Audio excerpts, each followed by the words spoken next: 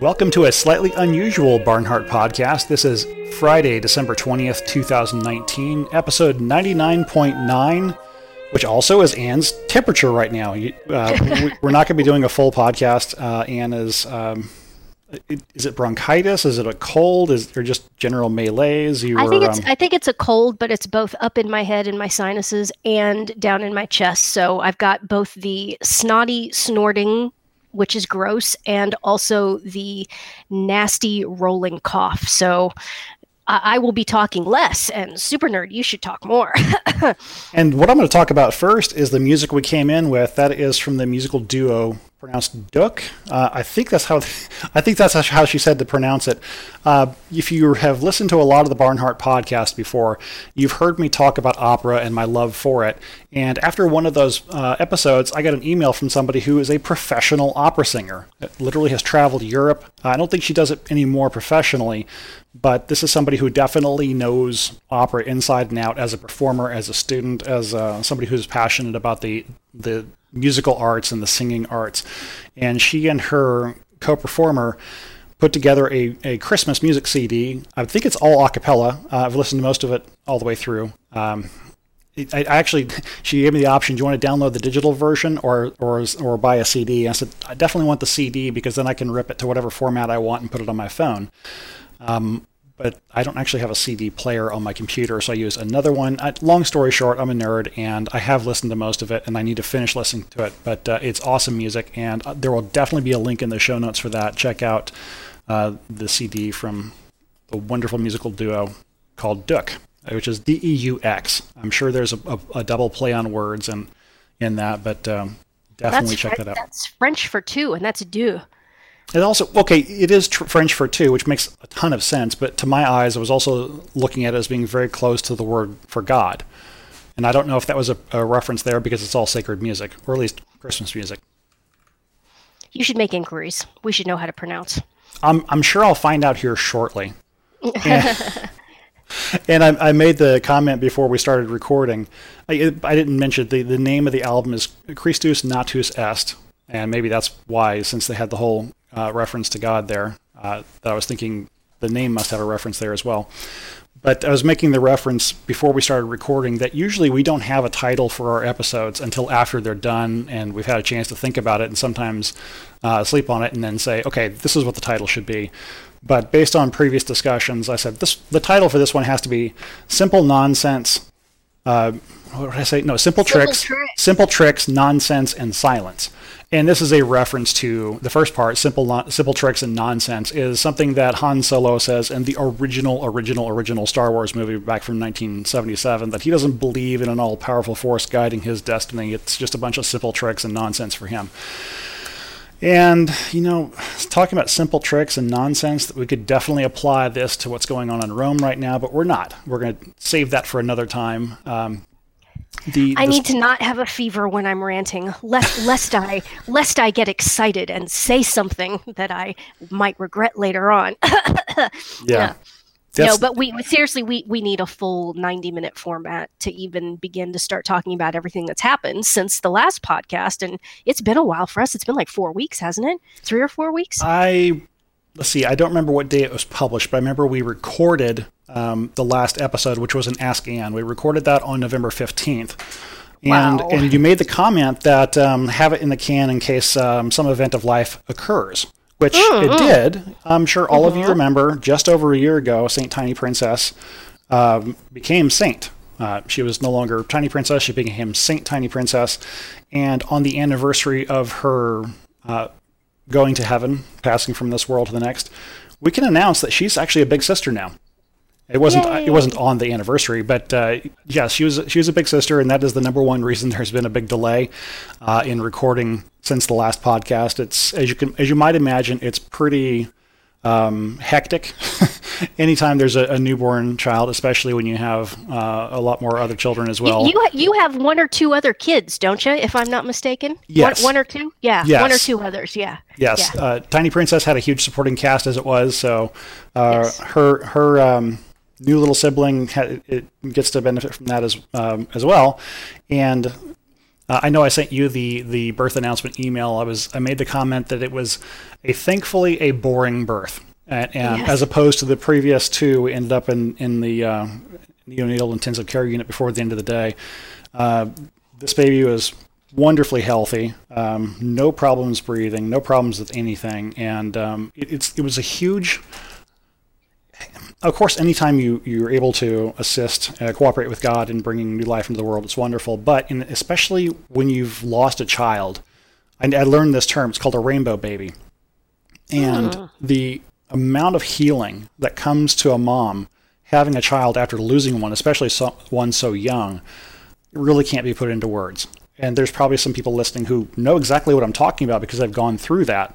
But it is an immense grace, if I'm being grammatically accurate, and does more healing than a lot of other things. I mean, obviously, grace perfects nature and can cover all wounds, but having a new baby to hold in your arms, who, barring a completely unforeseen accident, is going to be with us for a long time. Yes. It's a great salve to heal the wounds of the heart. Well said, indeed. And I can only imagine that, especially for mommies, that it's a great consolation to know that after you have a pregnancy and something goes suboptimally, that you, for lack of a better term, all I can think of in my haze is you're back up in the saddle again, and you have the comfort of knowing that you're not going to have children with special needs exclusively now from now on. That was just a one-off thing, and now we're back to healthy babies now. And that's, if I thinking as a woman, I would be very relieved if when the next baby came and the next baby was 100% healthy. That would be a huge relief to me in and of itself. Absolutely. I mean, I mentioned that the last two births prior to the one that just happened, we ended up in the NICU by the end of the day. The one before Tiny Princess, it ended up being a case where he swallowed meconium during birth. And this happens, or aspirated it. And so there was a breathing problem. And it actually isn't that uncommon. It happens. The baby goes on antibiotics, is under observation. If breathing assistance is needed, it's given until it's not needed. And that kid is healthier than all the rest. He beats up his older brothers. So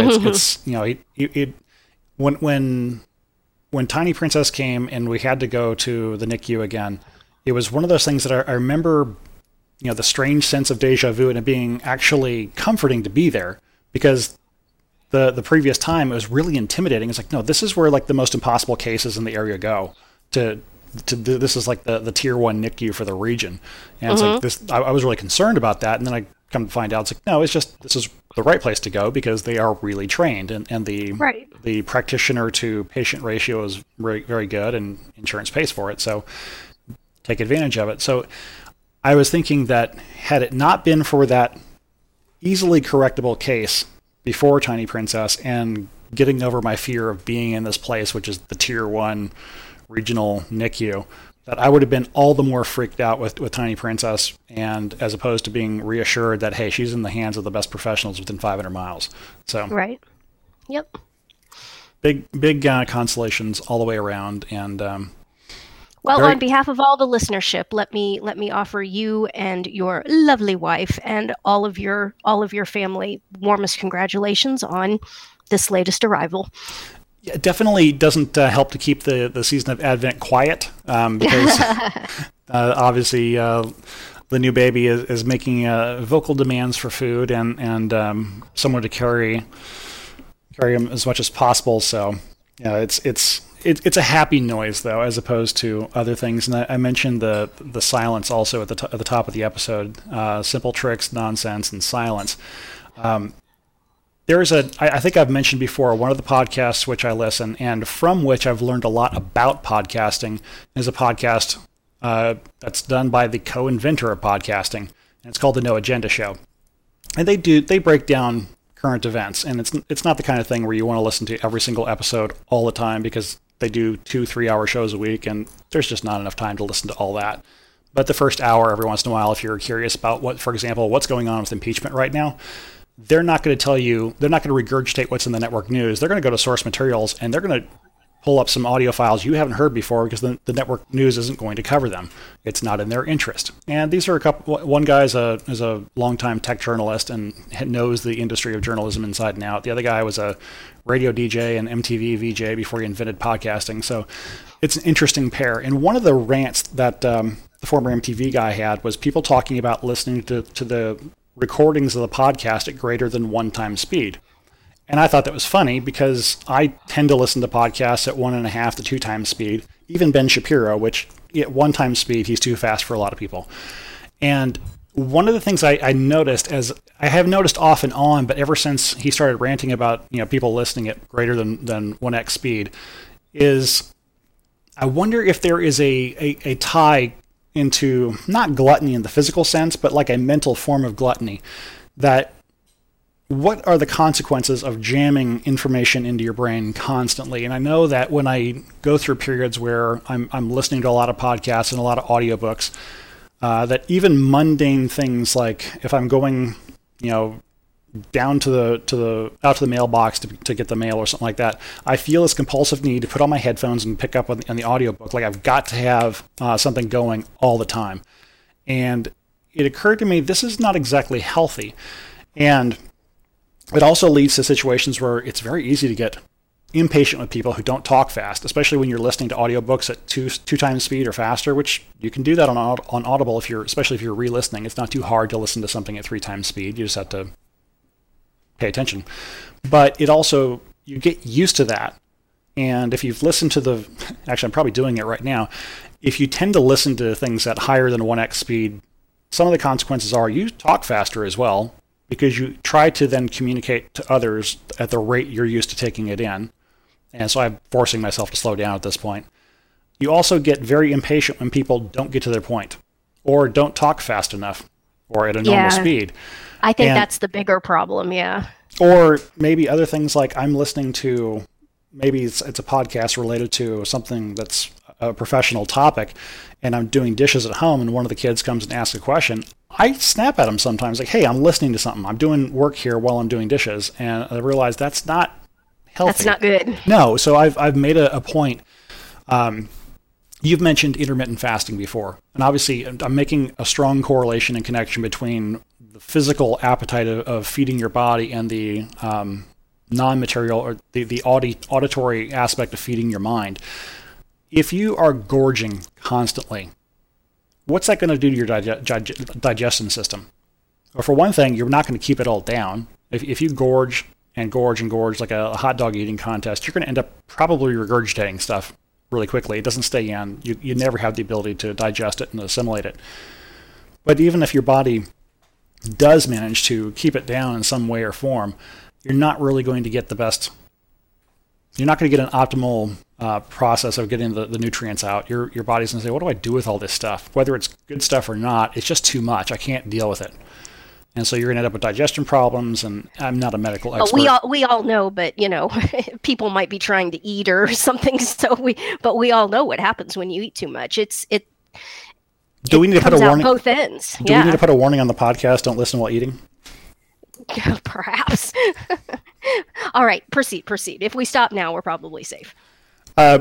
So the point being is that I wrote up an email as Roman McLean and sent this into the podcast just with my observations and also referencing a book that I'd read probably at greater than 1x speed in the past called The Men, the Mission, and Me. And it was written by a former Delta Force commander. And he was going through this process of, they were trying to develop plans for an operation, and they were just constantly saturating themselves with as much information as they could get on this. And it was literally causing them migraines. And the Army psychological officer at Fort Bragg there, when he hears this lieutenant colonel explaining this, kind of casually turns around, takes a book off his shelf, goes to a very dog-eared page, and says, here, read the highlighted section. And it goes over the processes of how the human brain assimilates information. It goes through 3 phases: saturation, incubation, illumination. And the point is, you've got to give yourself constructive silent time or non-gorging time, whether it's going on a run and not listening to something or doing some other activity and not actively taking in information. Give the brain opportunities to sort through the information, assimilate it, start making unconscious connections. And when you least expect it, if you're doing a healthy intake of information, you'll start making intuitive connections to the information, which is what they call the illumination phase. And that's why writers keep a notebook by their bed, because they'll have ideas that literally wake them up and they need to write them down or they'll forget them. And Tier 1 Special Forces operators have the same kind of epiphany. It's like, oh, how do we sneak into some place where everybody wants us dead if they knew we were there? Well, they come up with some creative ways of doing it, and sometimes it's 2 a.m. So, but the larger point there is you cannot constantly saturate. And so I remember an essay you had years ago about taking long car rides and not listening to anything. And I've thought about that too. I forget what term you gave it exactly, but it's periods of constructive silence. And I'm sure there's more than a few people listening to the podcast jumping up and down, listing, saying, hey, half of the church doctors wrote about the need for silence, and here are the references. Please email those into the podcast@barnhart.biz, because I've been looking at the material or the psychological study side of this. I really ought to go back and look at the church doctors, because I know that nothing new about the condition of man, especially the condition of the soul, which in this context, the brain and the soul are pretty much, we're talking about the same thing. There's very little about the operation of the body that inhibits or forces the soul to operate in a certain way. Yes, it's a mystery how the physical aspects of the brain do actually affect the capabilities of the soul. There is some overlap there. But more often than not, we're talking about faculties of the soul when it comes to how to take in information. Once it passes through the ear and the brain can translate this into concepts, it's information into the soul. And even at the spiritual level, I'm thinking there's something you've got to shut down and be silent for a while. Maybe that's why the church does silent retreats. Well, I mean, within the context of the church, the rosary, and a lot of people who don't pray the rosary at first, they kind of blanch at that and they think, wait a minute, how can you tell me that praying the rosary can be this fantastic silent thinking time when you're supposed to be saying the prayers and focusing on the prayers? Well, I don't know how to explain it, but the brain has an ability to multitask on this level, and you can be doing both things at once, and you're not praying the rosary badly. It's not that you're not paying attention to the rosary, but your brain is operating on 2 tracks. And I think that there's a lot of examples of when your brain performs better when it is operating on true 2 tracks. And I think specifically there's all kinds of research over the last 50 years bubbling up about that. And I suspect it has something to do with that too. And then the other 2 paradigms that are secular, I think pretty much everyone can relate to. The first one you already mentioned is driving. Just that silent thinking time while driving can be extraordinarily productive. And taking a shower. That you're doing something that it's a I don't know if it's this way for everybody, but it's this way for me. You have your, for lack of a better word, ritual. You do your things in the shower in order that you do, and you don't even have to think about doing it. You get in the shower and you do your various and sundry cleanings and scrubbings and shampooings and rinsings and whatever. And you've got that, 12 minutes or whatever it is to just zone out in a certain sense and think. And I did when I was doing cleaning work, that too, you get into a rhythm, you have a routine or a ritual that you do when you're a professional cleaner. You start at this, you go to that, and after a while, you don't even have to think about what you're doing. And so while you're doing it, your brain is free to contemplate other things. I think it's absolutely critical. And I think you're absolutely right that nobody's doing this anymore. The sitting in silence, it seems to me that there are a lot of people today that have what could almost be described as a phobia or a pathological fear of just being alone in silence. And I think that's very telling.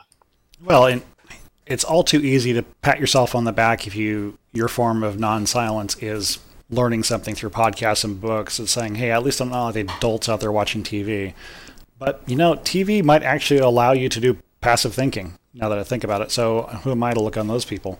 Who am I to judge, as somebody has said before?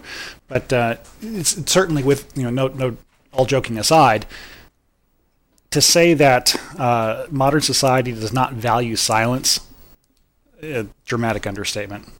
Dramatic. Any place you go to shop, yeah. I mean, you don't even have to go to upscale department stores. Is where this all started. Somebody would be playing a piano or something like that. No, every place you go to shop these days, you got music blaring through the whole store, like it's a nightclub now. So, or maybe I'm just shopping at the wrong places. So. No, it's like that everywhere. So yes, the war on silence. So you're going to link to the No Agenda podcast, and can you link to it queued up to the when they actually they read your letter and start discussing? Yes, I will link directly to that. And like I said, it's a 3-hour podcast. Actually, yesterday's was a lot longer. Actually, it was closer to 4 hours. And wow. if you actually listen to the whole thing, you're going to recognize some elements that I pretty much lifted and copied right from there. So, for example, they are donor supported as well, and so the context of value for value, which the co-host got that directly from Ayn Rand, but that's obviously an idea that works. Like, if you want to donate, what's it worth to you? How much value do you get from that? Just think about donating that to us. And so that's definitely one of the ideas I borrowed from there, but also just. There have been some other episodes where they go into the meta details of how they put everything together, the gear, how they edit it, and all the rest. And that was highly instructive and definitely saved me a lot of time in figuring all of this out. And I mentioned at the top the other part of the title for this one, Simple Tricks. I'm actually, if you've noticed that the audio on my end sounds a little different again, it's because I'm doing a simple trick. I'm just using a plain old USB headset plugged into my laptop on Wi-Fi. I thought about tethering my laptop to my phone so I could experiment with just how mobile could I make this. But I've definitely obsessed in the past about getting my audio quality as perfect as possible, and then realized it's probably not that necessary, even at a level like this. If you have awesome headphones and you have an ear for it, you can tell the difference in the audio on my end. But do you have any problem hearing it? Yeah, it's a little tinny. You don't have the bass like before. So I'm experimenting with a rational balance between hardware and perfectionism versus just making it work. So. Do you remember when we first started and you were talking about buying like a $5,000 microphone? And not seriously. I, on behalf of your wife, was saying, I really don't think that would be a prudent and judicious use of fundage at all. But you are very, very excited about audio quality. Well, it's one of those areas that it's very geeky, and I didn't know a lot about it, and I enjoyed saturating my brain with the information on that topic. And one of the things was, what are the better microphones to get? Why do microphones cost $5,000, $6,000, $8,000, $20,000? And there really are some that cost that much. And I did find the answer to that too. The $20,000 Neumann microphones. Actually, the opera singer would know the answer to this one. It's their ability to capture audio at a certain range. So if I were to scream right now or yell as loud as I could, it would completely blow out the dynamics of the microphone, especially since this is just a cheap a USB headset. But it would distort very quickly.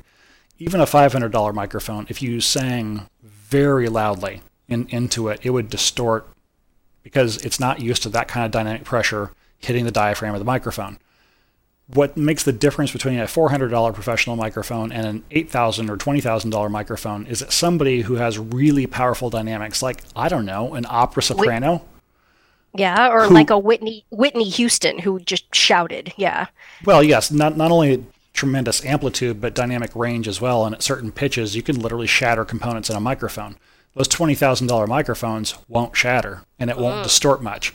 And yes, it takes very advanced German engineers and scientists to figure out how to make this, which is why those $20,000 mics are all carry names like Heil and Neumann and things like that. I know Heil's an American, actually.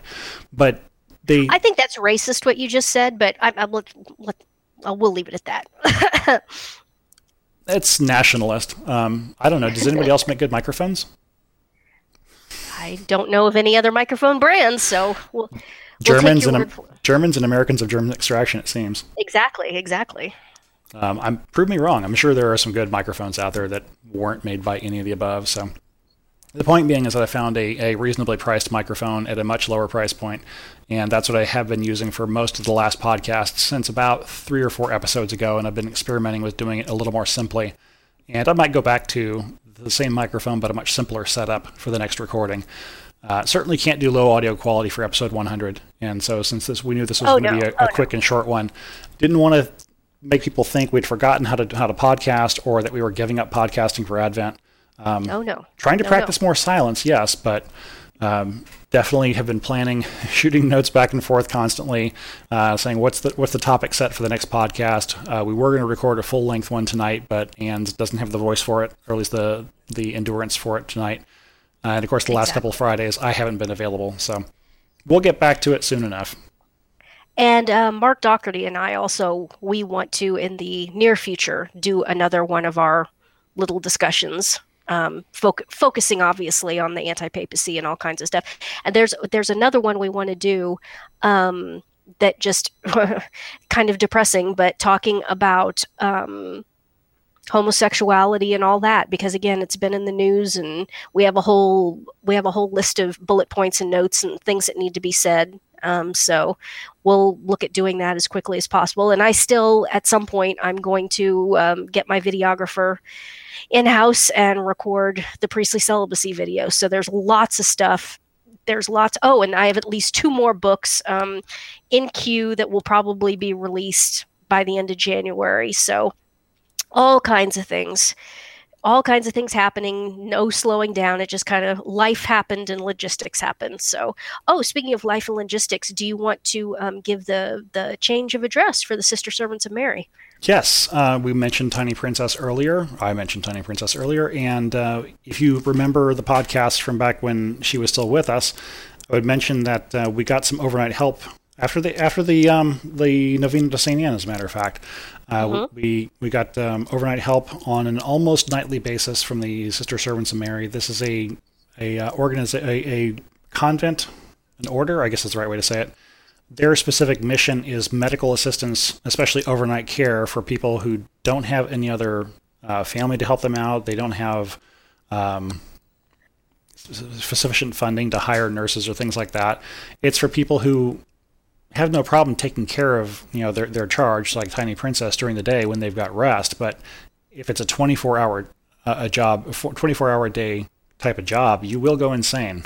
I have almost no recollection of July of last year. It was that much sleep lost, and I'm not kidding either. I really don't remember the month of July. Somehow I got my day job done because they weren't unhappy with me, but I have no memory of what happened that month.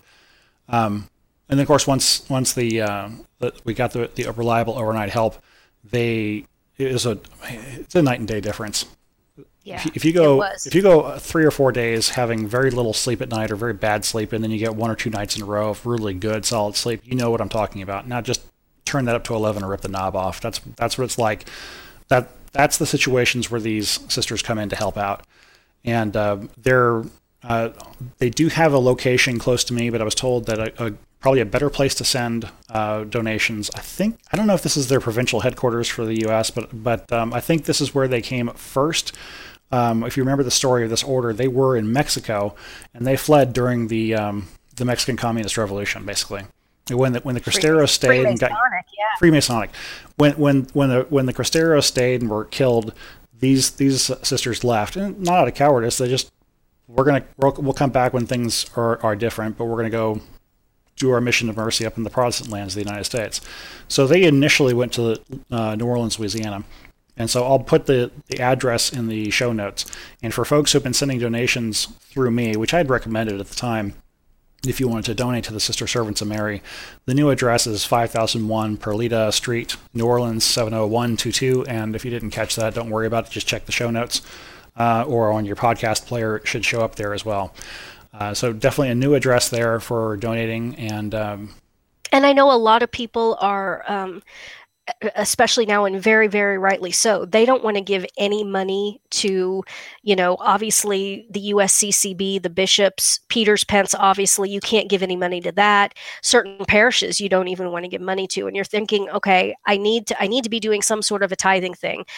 even though these Sister Servants of Mary are Novus Ordo, they're solid Novus Ordo. They do adoration. The sisters, before they show up at people's houses to do the hospice or just the overnight care that they need, they spend an hour in adoration before.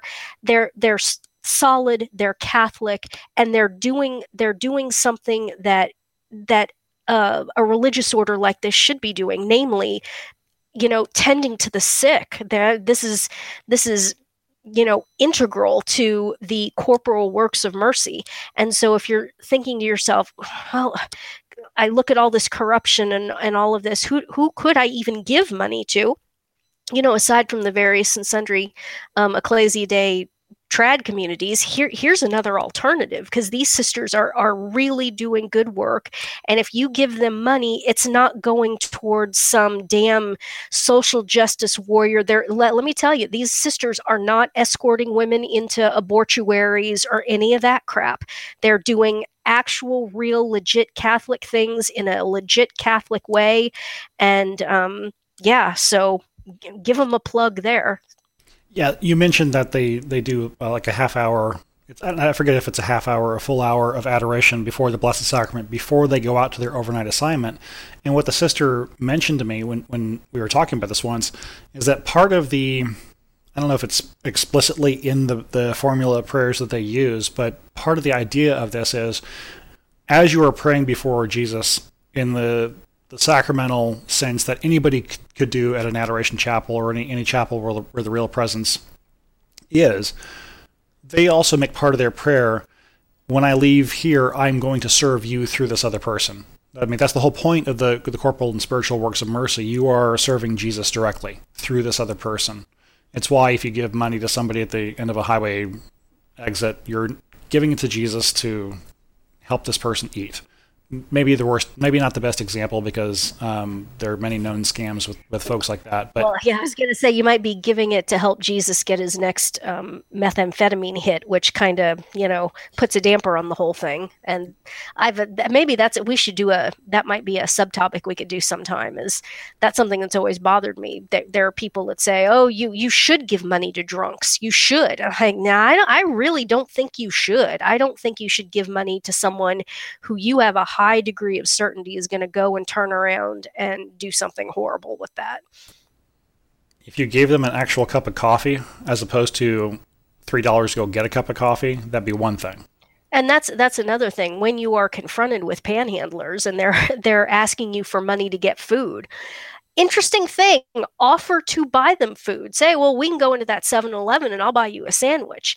And sadly, 9 times out of 10, they'll say, "Oh, no, I need the money. It's like, no, you just told me you needed money for food. I'll go in, I'll buy you a sandwich, and I'll give you a sandwich." And they don't want it, and they'll stand there and argue with you. Well, what does that tell you?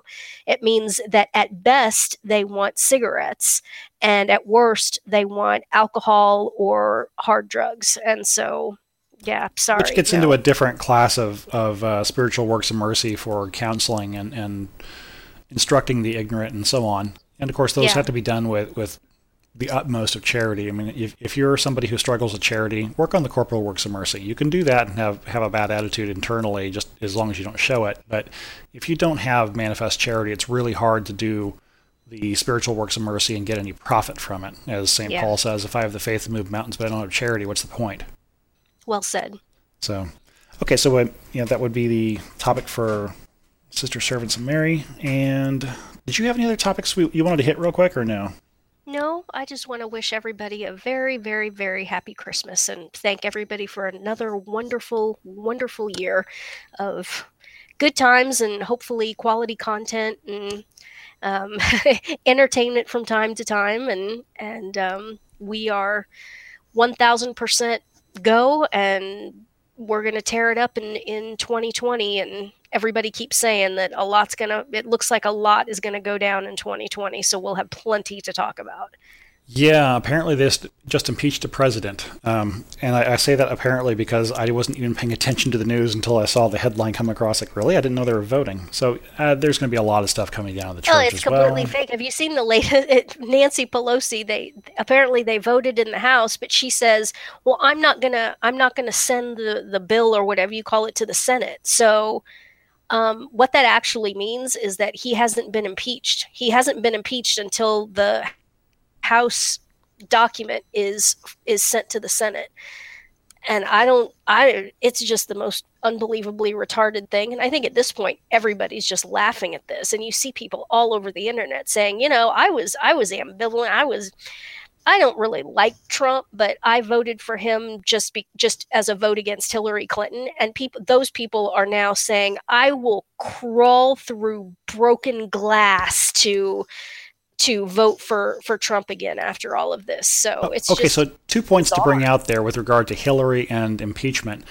First off, I almost feel bad for Nancy Pelosi because she was stuck in a very difficult situation. I mean, setting aside the fact that at the beginning of this Democrat majority term in the House, Donald Trump was endorsing her as Speaker of the House, which I'm sure was the last thing she wanted. But she's stuck in the situation where all the social justice warrior Democrat, the social justice, socialists, I think, whatever that group is that AOC is the nominal talking mouth for, they were clamoring and demanding we have to have an impeachment vote. And if you don't let us vote, we're going to hold this against you in the next election. And the Democrats won't forget. And Nancy's like, okay, but if we go through with this, it will blow up in our face. So it almost seems like Nancy's trying to have her cake and eat it too here. It's like, okay, I let you loudmouths have what you wanted. You got your impeachment, but if I don't submit it to the Senate, it doesn't actually happen. Kind of like if you hold a conclave, but never mind. So she has the paperwork, but she doesn't send it to the Senate, then the Senate can't then proceed to the trial, which then would demonstrate that all of the charges and the supposed proof is actually pointing in exactly the opposite direction. And would blow up in the Hunter Biden, who is literally a crackhead, literally. That's right. I forgot about that. And I could cite other things that it is reported now that Hunter Biden does that are just mind-blowingly. Maybe we can talk about that in the. In fact, I'm sure we will use it as an example when we do the homosexuality podcast. If you see Hunter Biden, I was going to say, if you see Hunter Biden at the end of a freeway off ramp, do not give him money. Do not give him money, and it just goes to show that not all species of sexual perversion are same sex. There are opposite sex manifestations of intense sexual perversion, and Hunter Biden is, oh boy, that dude is messed up. And also, in case maybe someone didn't hear me the first 4 times I said it, dude is literally a crackhead. He was kicked out of the Navy for testing positive for cocaine more than once. Yes, I read something that said they don't throw you out the first time of the Navy that you test positive for drugs. You have to be a repeat offender to get thrown out. Actually, I think it was Hunter Biden. I know it was one of Biden's kids was thrown out for cocaine. It's Hunter Biden, He might have had more than one who got kicked out for the same reason. Who knows? I don't know if the one that died of the brain tumor, I don't know if he was ever reported as on drugs, but Hunter Biden also had an affair with his brother's widow, which is while I think he was still civilly married to his wife. So yeah, I mean, these people are just jaw-dropping scum. I mean, just moral degenerates. And if they do the trial in the Senate, all that's going to come out. Don't think all that isn't going to come out. So. Oh, and yeah, that's why Nancy is not in a hurry to deliver the paperwork, because the Republicans are just salivating at what they're going to be able to do with this. So she's looking for a third option out.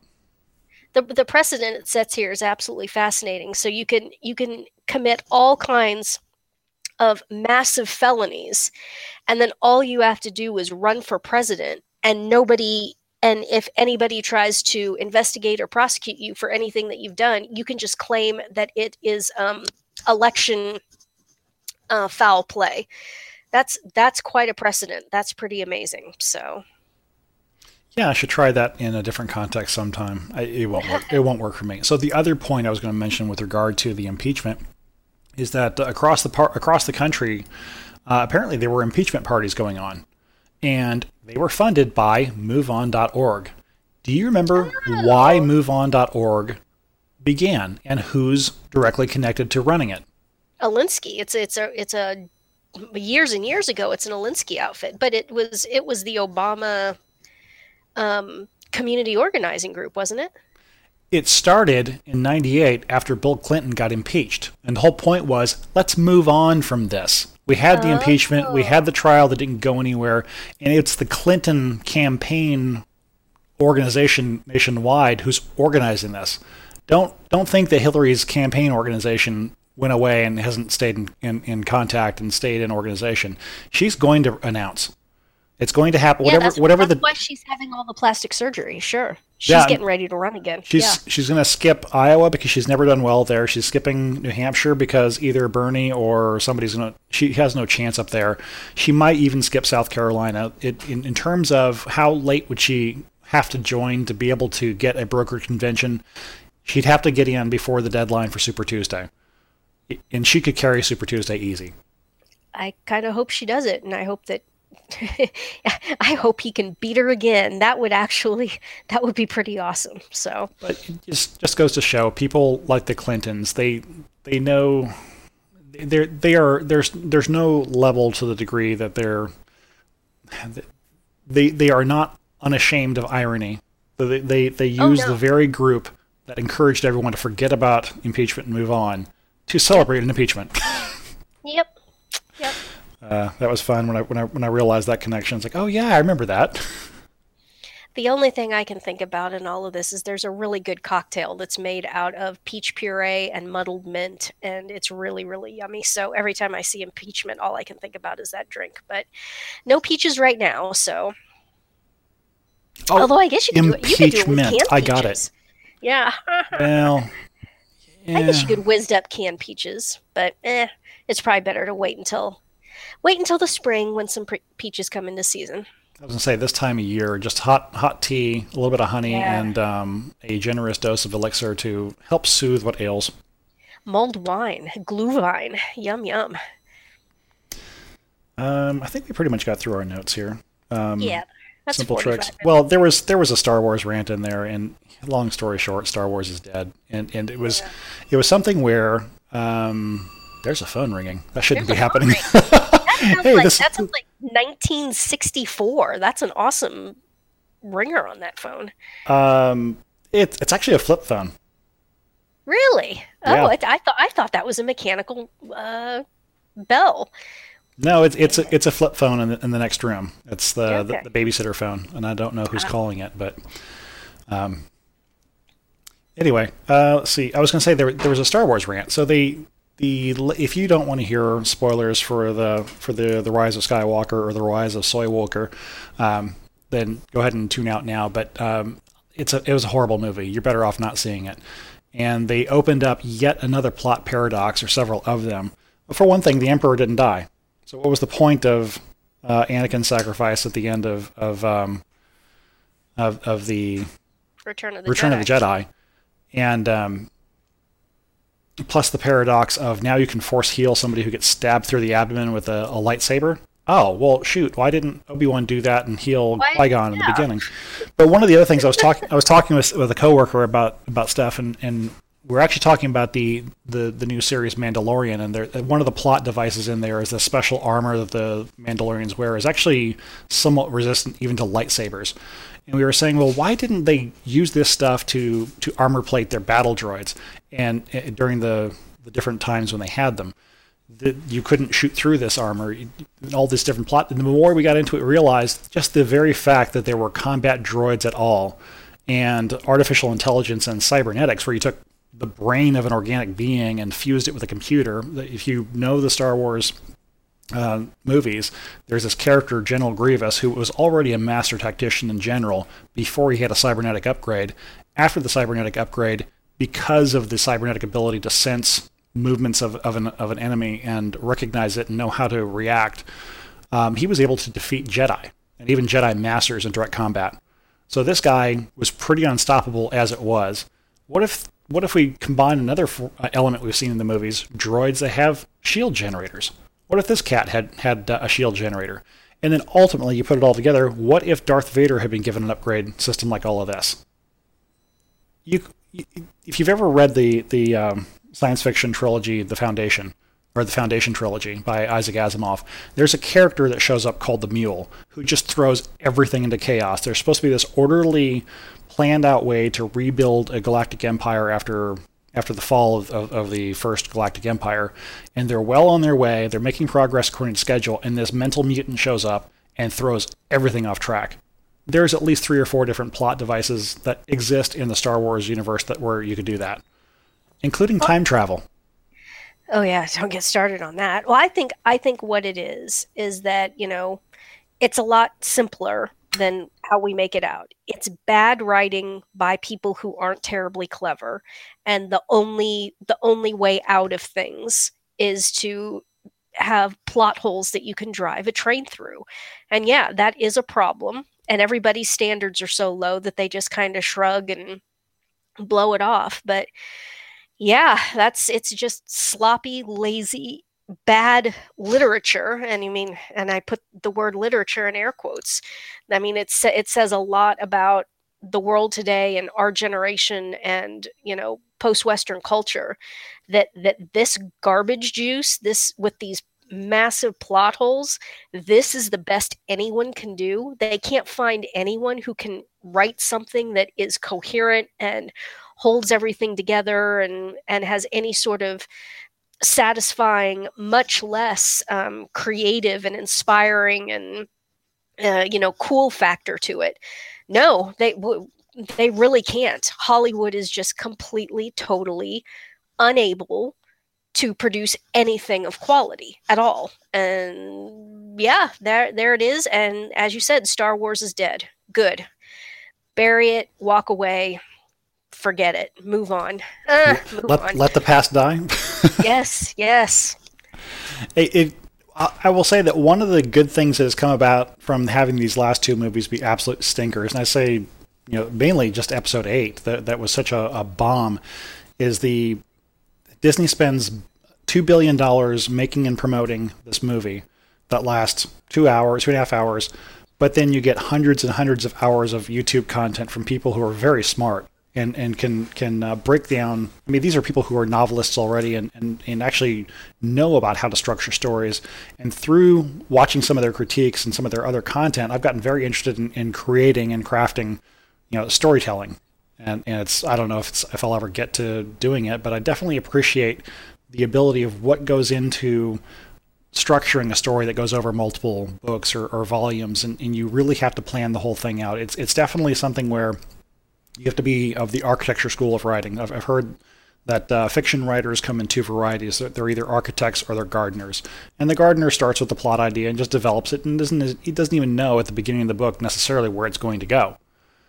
Whereas the architect has all the characters figured out. He knows the dramatic plot arc of every character, how they're going to cross, why, and all the rest. There's bullet points for what's going to happen in each scene and everything. And then when all of that architecture is done and in place, then you start writing. And it's a good way to do a logical. If you're doing something like Star Wars, that's the way to do it. Because you don't want to start introducing things in the 4th movie, which is really the first, which screws up all the logic for everything that follows. Which is exactly what they did. And of course, then the 9th one, you say, wait a minute, if that ability was there all along, why? Never mind. It's a Marvel movie at this point. Can I do the mic drop line at this point with regards to Star Wars? Quoting George Lucas, Jar Jar is the key to everything. I thought you were going to say, these are movies for kids.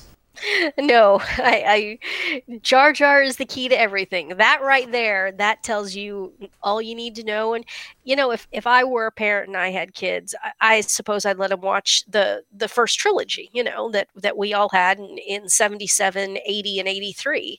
Yeah, but I would let them have that magic that we all had, and then just kind of shield them from the fact that the rest of it even exists. And I'm certainly not going to be giving any of these people any money, especially now because it's Disney. It's not just that. I mean, it was George Lucas and Lucasfilm before.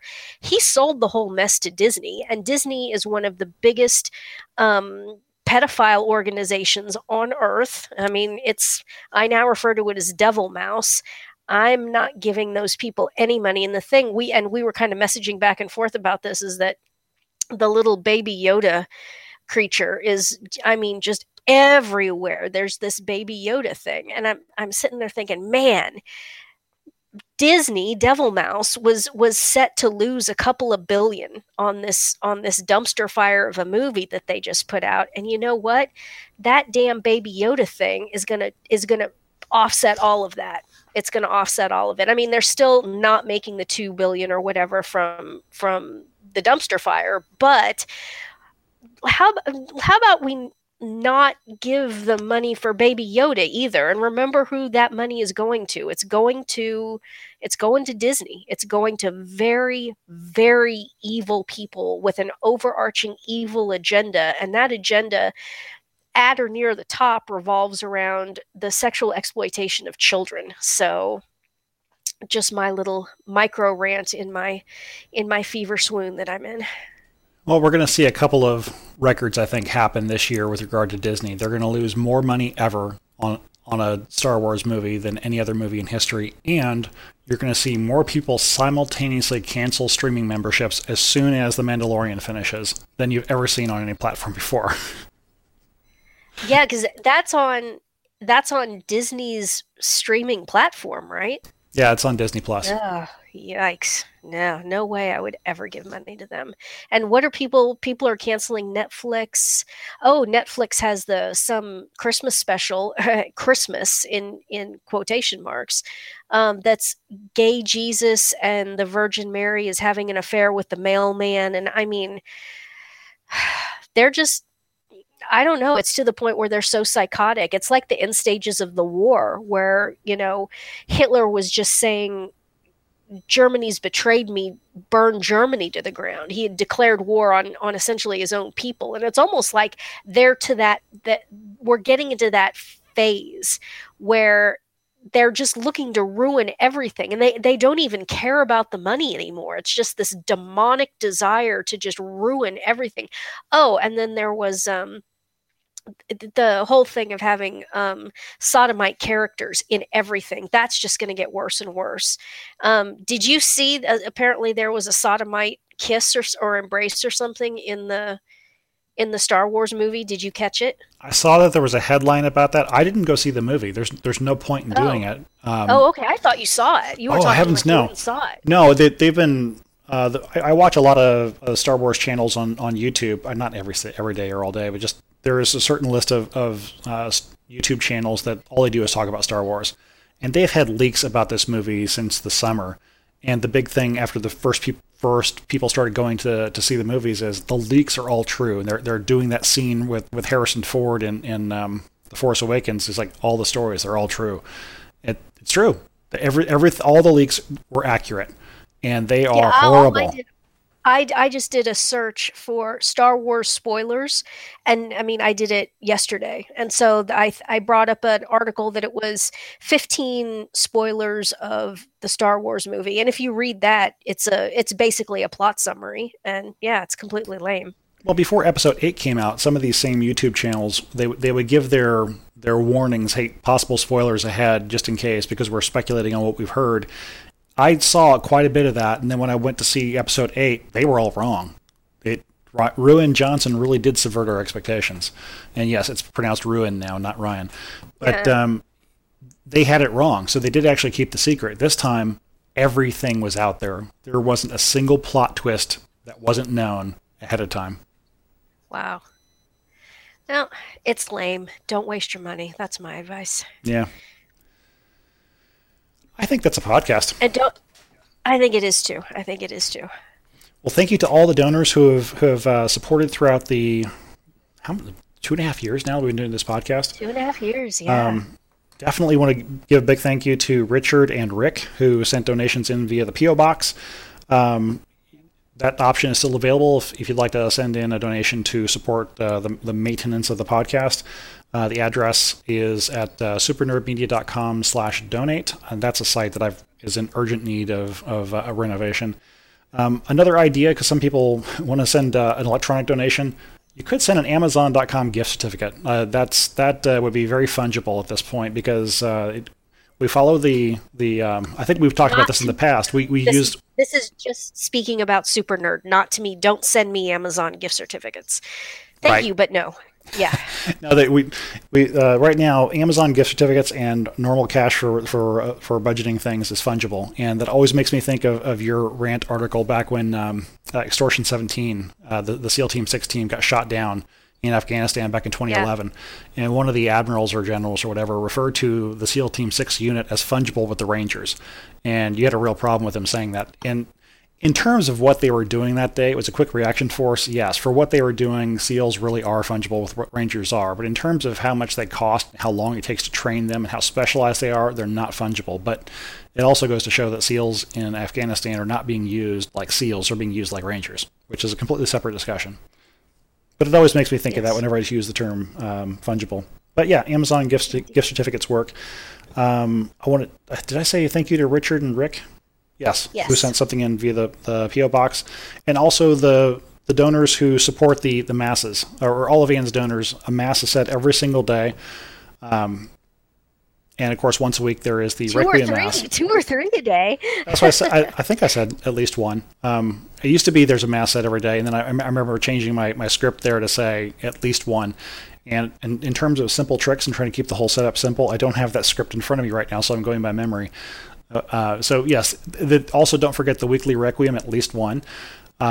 Please pray for these priests. If you think Anne is under attack by all the crazies who are trying to take down her website and sending her hate mail, that is nothing compared to what priests who are trying to serve Jesus are going through. That's right. That's absolutely true. We love them very much, Lee. And thank you again to all of you for all of your support over this past year and all the previous years. And yes, my little elves have reported that at my mailbox that little packages have been showing up in as Christmas gifts. And thank you all very much for everything. I don't know what to say to convey my gratitude, and except all I can do is give back to you the greatest thing that ever happened and ever could happen, and that is our Lord's sacrifice on Calvary. And so someday I hope that we can all get together in heaven and shake hands and have a drink or whatever and be together then. But the way it is now, that you can't meet everybody and talk to everybody and so forth in the earthly realm. But if we believe in all this, that we believe that we're going to see each other someday in the beatific vision, and then I'll be able to look you right in the eye, or if not right directly into your soul, and thank you then in person. And we all still have some work to do here on earth, but also I'm looking forward to seeing all of you in the beatific vision. And as I mentioned at the top, we came in with a portion of the Veni Veni from the audio duo, or the singing duo Duk. I'm going to play the whole thing here at the end. So until next time, possibly until next year, but until next time, I am Super Nerd. And I'm Ann. Thanks, guys. God bless.